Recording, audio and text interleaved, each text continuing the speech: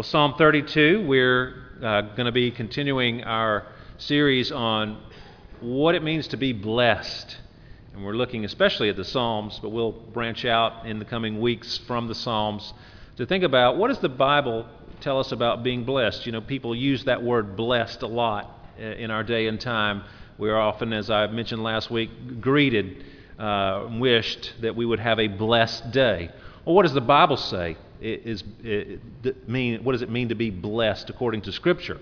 That's what we're interested in. And we've looked at Psalm 1 and Psalm 2 that talk about the one who is blessed, who doesn't walk in the way of sinners or stand in the seat of the wicked, and sit in the seat of scoffers, but his delight is in the law of the Lord, and he meditates on it day and night. And Psalm 2 that tells us that blessed are all who take refuge in him.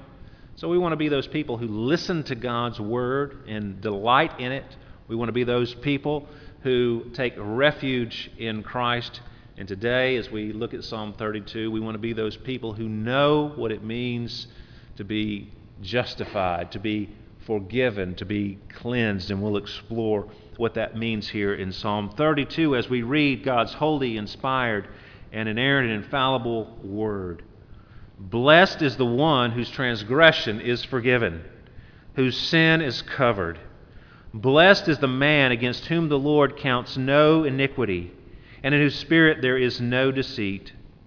For when I kept silent, my bones wasted away through my groaning all day long. For day and night your hand was heavy upon me, my strength was dried up as by the heat of summer. I acknowledged my sin to you, and I did not cover my iniquity. I said, I will confess my transgressions to the Lord, and you forgave the iniquity of my sin. Therefore, let everyone who is godly offer prayer to you at a time when you may be found. Surely in the rush of great waters they shall not reach him. You are a hiding place for me. You preserve me from trouble. You surround me with shouts of deliverance. I will instruct you and teach you in the way you should go. I will counsel you with my eye upon you. Be not like a horse or a mule without understanding, which must be curbed with bit and bridle, or it will not stay near you. Many are the sorrows of the wicked, but steadfast love surrounds the one who trusts in the Lord. Be glad in the Lord and rejoice, O righteous, and shout for joy, all you upright in heart. May God bless the reading and hearing of his word to us this morning. Well, the word blessed that we've been looking at, sometimes translated happy, which seems a bit trite. Why would you, we talk a lot about happiness in our lives and want to be happy, and what that means is as varied as the number of people on the face of the earth. But what does the Bible say about being blessed, being happy? The word means to advance, to grow, to prosper, to be all that you can be, to flourish.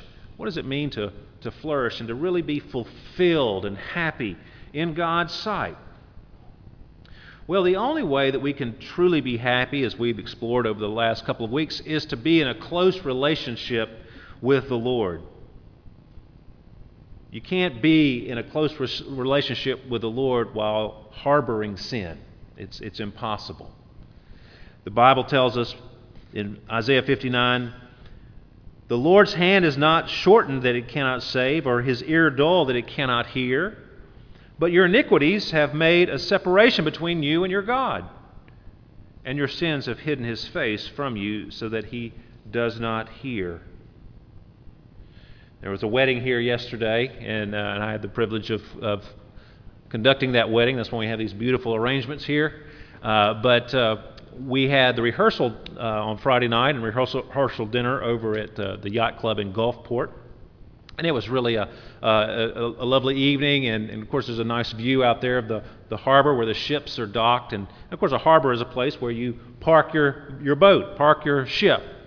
And I was thinking about that as contemplated this psalm this week. I kept coming back to that term, harboring sin. What does it mean to harbor sin? It means you've got sin parked in your heart.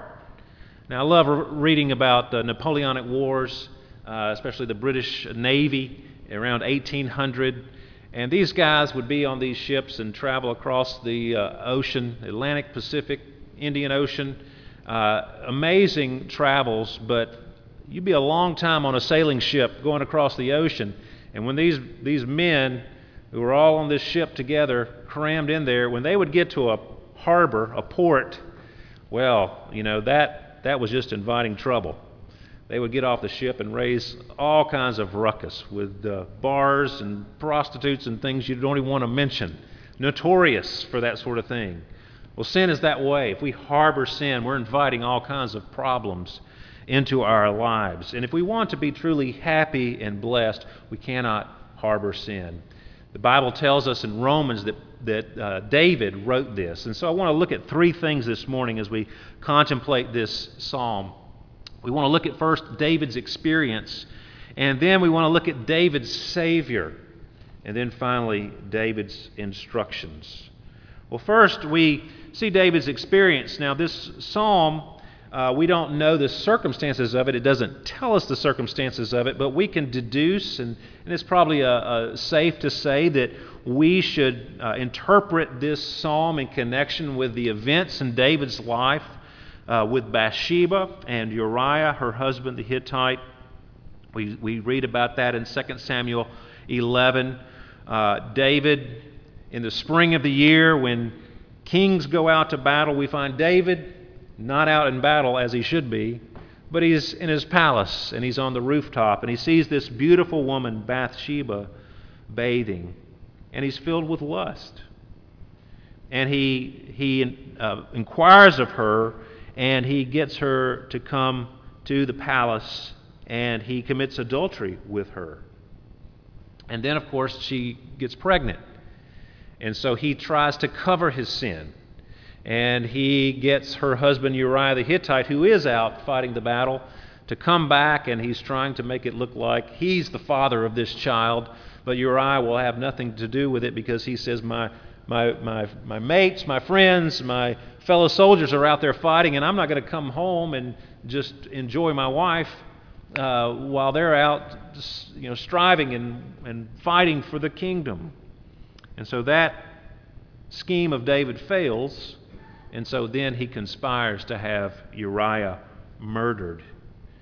And it seems that he is just moving along in his life after these events, after adultery, after conspiracy to murder, until Nathan the prophet shows up one day and confronts him with his sin, and David is found out. And verse 3 here in Psalm 32 reflects that. When I kept silent, my bones wasted away through my groaning all day long. For day and night your hand was heavy upon me. My strength was dried up as by the heat of summer. So David is looking at this post-confession, post-forgiveness, and he looks at himself and he recognizes the state that he has gotten himself into. One wonders if he actually understood the misery that he had devolved into when he entered this life of sin, this adultery and then murder. Once he is confronted with the sin, and once he confesses the sin to the Lord, and he experiences God's forgiveness, then he recognizes how miserable he was. And I want you to think about that today. Are you a happy person? Are you truly a happy person? If the answer to that is no, then it could be that you are harboring sin in your life and you don't realize how miserable it's making you.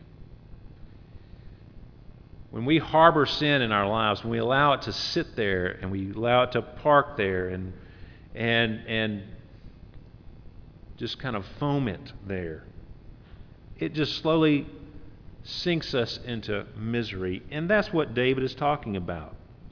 He was groaning, really. He was miserable. God's hand was heavy upon him, and thankful that it was. Maybe the reason you're not happy is God is trying to get your attention. He's trying to show you something. We often blame our unhappiness on people or circumstances. People talk to me and they complain sometimes about other people and or their circumstances, and certainly we can have difficult circumstances in our lives and difficult people in our lives. But what does the Lord's Prayer say? It says, forgive us our transgressions as we forgive those who transgress against us or trespass against us or sin against us. We'll look at those words in a moment. When we take the focus on off the other person and turn it on ourselves, then we can forgive. Then we can let it go. And I wonder sometimes if we're like David and we just don't recognize how miserable we really are. And maybe that is the source of the unhappiness in your life. We tend to think that if we could just fix this or that or the other or that person or that situation, then everything would be good, be happy. But really we need to look inward at our own sin. So David's experience, he's sharing that with us in this psalm. And this psalm is one of just joy and exuberance, because what he has experienced, this silence, this holding it in and hiding his sin, was making him miserable. He realizes it, and now he's just overflowing with joy and relief. A burden has been taken away from him, and he wants to share it with the world. And he pens this psalm, Psalm 32. And this psalm really does point us to the Savior. You'll notice there in verse 5, verse 3 and 4 tell us how miserable he was. Verse 5 tells us what he did in response to the misery. I acknowledged my sin to you, and I did not cover my iniquity. I said, I will confess my transgressions to the Lord, and you forgave the iniquity of my sin. What we need to see there about that is when he was confronted with his sin by Nathan the prophet, he did not just say, oh, well, you know what, I'm going to really try harder to do better in the future. No, he went to the Lord. Verse 5, I acknowledged my sin to you. I did not cover it. I went to the Lord. I will confess my transgressions to the Lord. When we are confronted with our sin, we need to do like David did. Not enter into a self-improvement scheme, but to go to the Lord. Why should we go to the Lord? Well, there's a number of reasons given to us here. The Apostle Paul picks this text up in Romans chapter 4, and he's helping us understand what it means to be justified by faith and what the Lord has done to save us from our sins. And he uses the example of Abraham. And he says, if Abraham was justified by works, he had something to boast about, but not before God, for what does the Scripture say? Abraham believed God, and it was counted to him as righteousness. Now to the one who works, his wages are not counted as a gift, but as his due. And to the one who does not work, but believes in him who justifies the ungodly, his faith is counted as righteousness. Just as David also speaks of the blessing of the one to whom God counts righteousness apart from works. Blessed are those whose lawless deeds are forgiven and whose sins are covered. Blessed is the man against whom the Lord will not count his sins. So he holds up David as an example of someone who went to the Lord and found justification. He found righteousness by faith. He was declared righteous before God's sight because God cleansed him. Now look here, we've got kind of some parallels here in these first two verses when David joyfully sings about this forgiveness that he's experienced. 4 words for sin and 4 words for what God does for him. Not quite 4 words, but I'll explain that in a moment. Well, first, there's 4 words for sin that he shares. The first word is transgression. It literally means a going away or a departure or a rebellion. He had rebelled against God and God's authority in his life, and he confessed that. How have we rebelled against God's authority? Are we listening to his word? Psalm 1, delighting in the law of the Lord. Are we listening to what God has told us how we should live our lives? Every time we depart from that, it's a rebellion against God and his word. The second word for sin is the second word that he uses there for our sin is the word sin, translated the word sin, and it means coming short, falling short, missing the mark. And it was an archery term that describes a person who shoots at a target but whose arrow falls short. That would be me. I'm a terrible shot. I go hunting every year with my family members, and I'm known as the worst hunter out there generally. But I'm getting better. It's good. I miss the mark quite a lot. So I have plenty of time as I think about that illustration to dwell on my own sin. I miss that pheasant, and it's just like me missing the mark of God's law. I fall far short of it often. Well, that's the term that's used here. Sin is falling short, is missing the mark of God's law. And then the third word is iniquity. And that word iniquity means corrupt or twisted or crooked. Our sin twists us. It makes us crooked. It puts us out of kilter with what God has designed us to be. And then finally, the word deceit.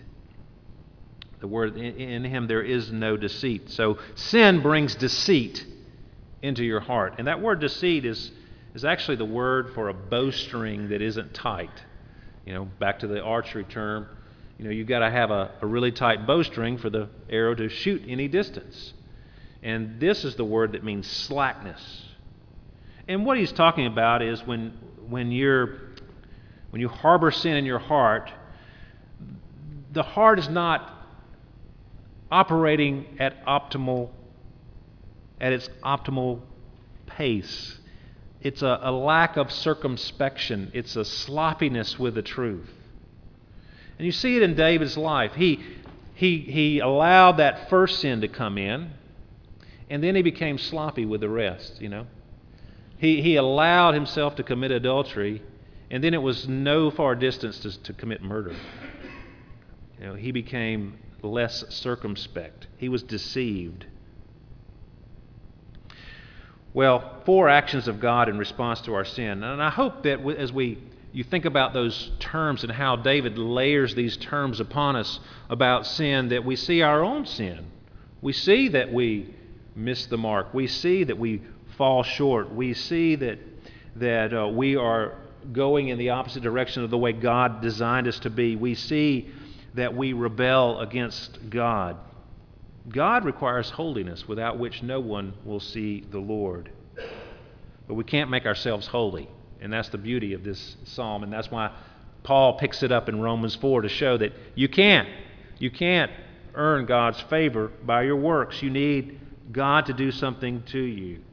Well, first he has to forgive our transgressions, and that word means to have our sin lifted off. It's like the picture of a great burden being lifted off our backs. I don't know if you've ever experienced that. If you've ever come to that place where you had a sense of your sin and it was a burden to you, you went to the Lord, you confessed it to Him, and it was just like a weight was lifted off of you. Have you ever had that experience? Believers should have had that experience of forgiveness. He also uses the term covered, the second term. Our sin is covered, and that's a religious term, and it refers to the Day of Atonement from the Old Testament. On that Day of Atonement, the high priest would take blood from an animal that had been sacrificed at the temple, and he would carry it into the Holy of Holies, and he would sprinkle that blood on the mercy seat. The mercy seat was the lid or covering of the ark. Do you know what was contained inside the ark? It was a box. God's law was in there.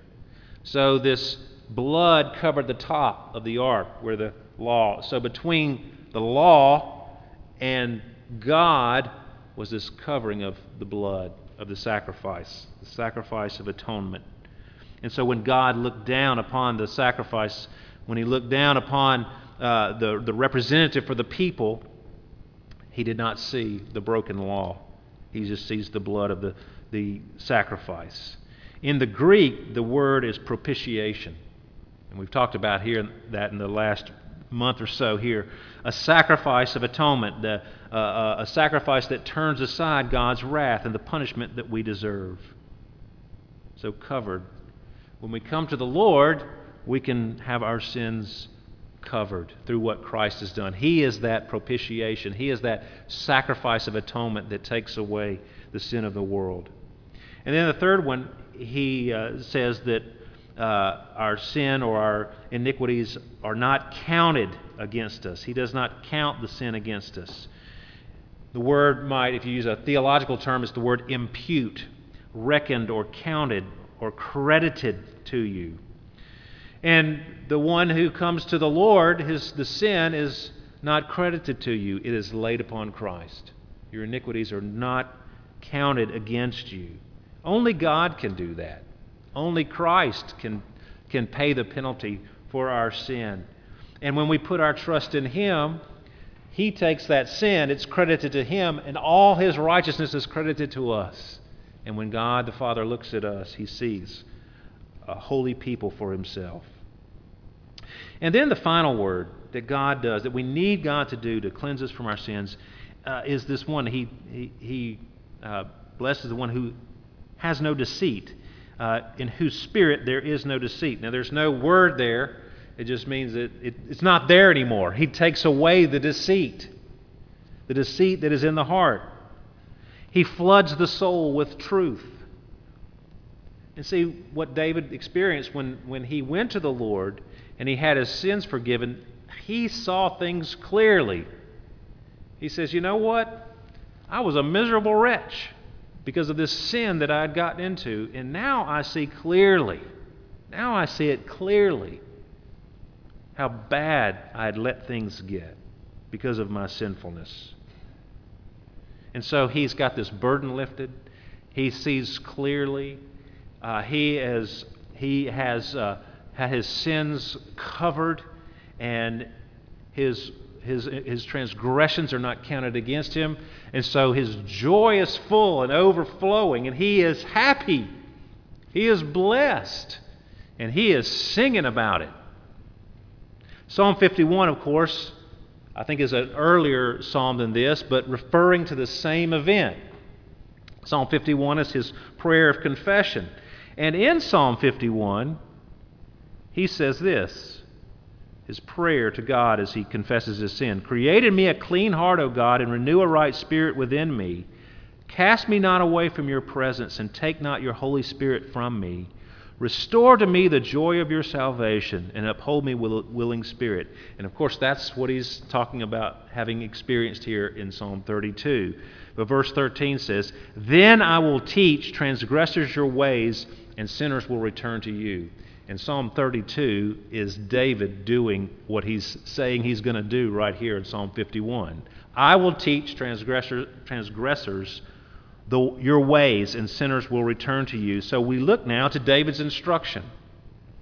What is David telling us to do? At least two things, two direct commandments here. Verse 6, Therefore let everyone who is godly offer prayer to you at a time when you may be found. Let everyone who is godly offer prayer to you at a time when you may be found. A mistake that many people make is that they think, I can confess my sins to the Lord any old time I please, any time I choose. I can do that at my convenience whenever I feel like it. Well, David says, no, you should do it immediately, at a time when the Lord may be found, because there may come a time in the not too distant future when God may not be found. It may be too late for you. I'm not trying to pressure you, but I want you to understand that if you want to get out of your misery and be happy and enjoy God's blessing, you can't do that while harboring sin. And now is the day of salvation. Now is the acceptable time. Now is the time to confess your iniquities, your sins to the Lord, your transgressions to Him, and let Him cover them and forgive them and remove them and wash and cleanse and do all that work that Christ died to do. So now is the time. And He assures us in the next phrases, surely in the rush of great waters they shall not reach him. And that's when we sang, Jesus, lover of my soul, let me to thy bosom fly, while the near waters roll, while the tempest is nigh. You know, the flood will not reach you if you are finding your refuge in Him. You are a hiding place for me. You preserve me from trouble. You Surround me with shouts of deliverance. Deliverance from sin. See, David is happy because of the deliverance that he experiences. And then the second thing that he instructs us in verse 8 and 9, I will instruct you and teach you in the way you should go. I will counsel you with my eye upon you. Do not be like a horse or a mule without understanding, which must be curbed with bit and bridle, or it will not stay near you. So don't be stubborn in your sin. First, he said, don't delay in confessing your sin. Secondly, don't be stubborn about it. Don't be stubborn in your sin. Sometimes we have sin in our lives that we just don't think we can live without. That if we let that thing go, then our life wouldn't be worth living. And we don't realize how miserable it is making us. I want you to think about that today. And think about what David is instructing you. He did that. He had sin in his life and he was clinging to it. He was clinging to Bathsheba. And he was doing everything to preserve his kingdom and his reputation and so forth. And it was making him miserable. So we should run quickly to the Lord. And don't be stubborn. Don't be stupid. That's what David's saying. Don't be like me. I was stupid. I was like a mule, like a horse who needed a bit. And Nathan had to come and knock me in the head and put the truth right in front of my face so that I would come back to the Lord. And then he underlines that in verse 10. Many are the sorrows of the wicked. Many are the sorrows of the wicked. But steadfast love surrounds the one who trusts in the Lord. Which would you rather have? Sorrows or steadfast love? I mean, that's a no-brainer, isn't it? Be glad in the Lord and rejoice, O righteous, and shout for joy, all you upright in heart. See, again, bursting full of the joy of forgiveness. I pray that everyone here today would experience the joy of forgiveness. But call upon the name of the Lord, and you will be saved. It's as simple as that.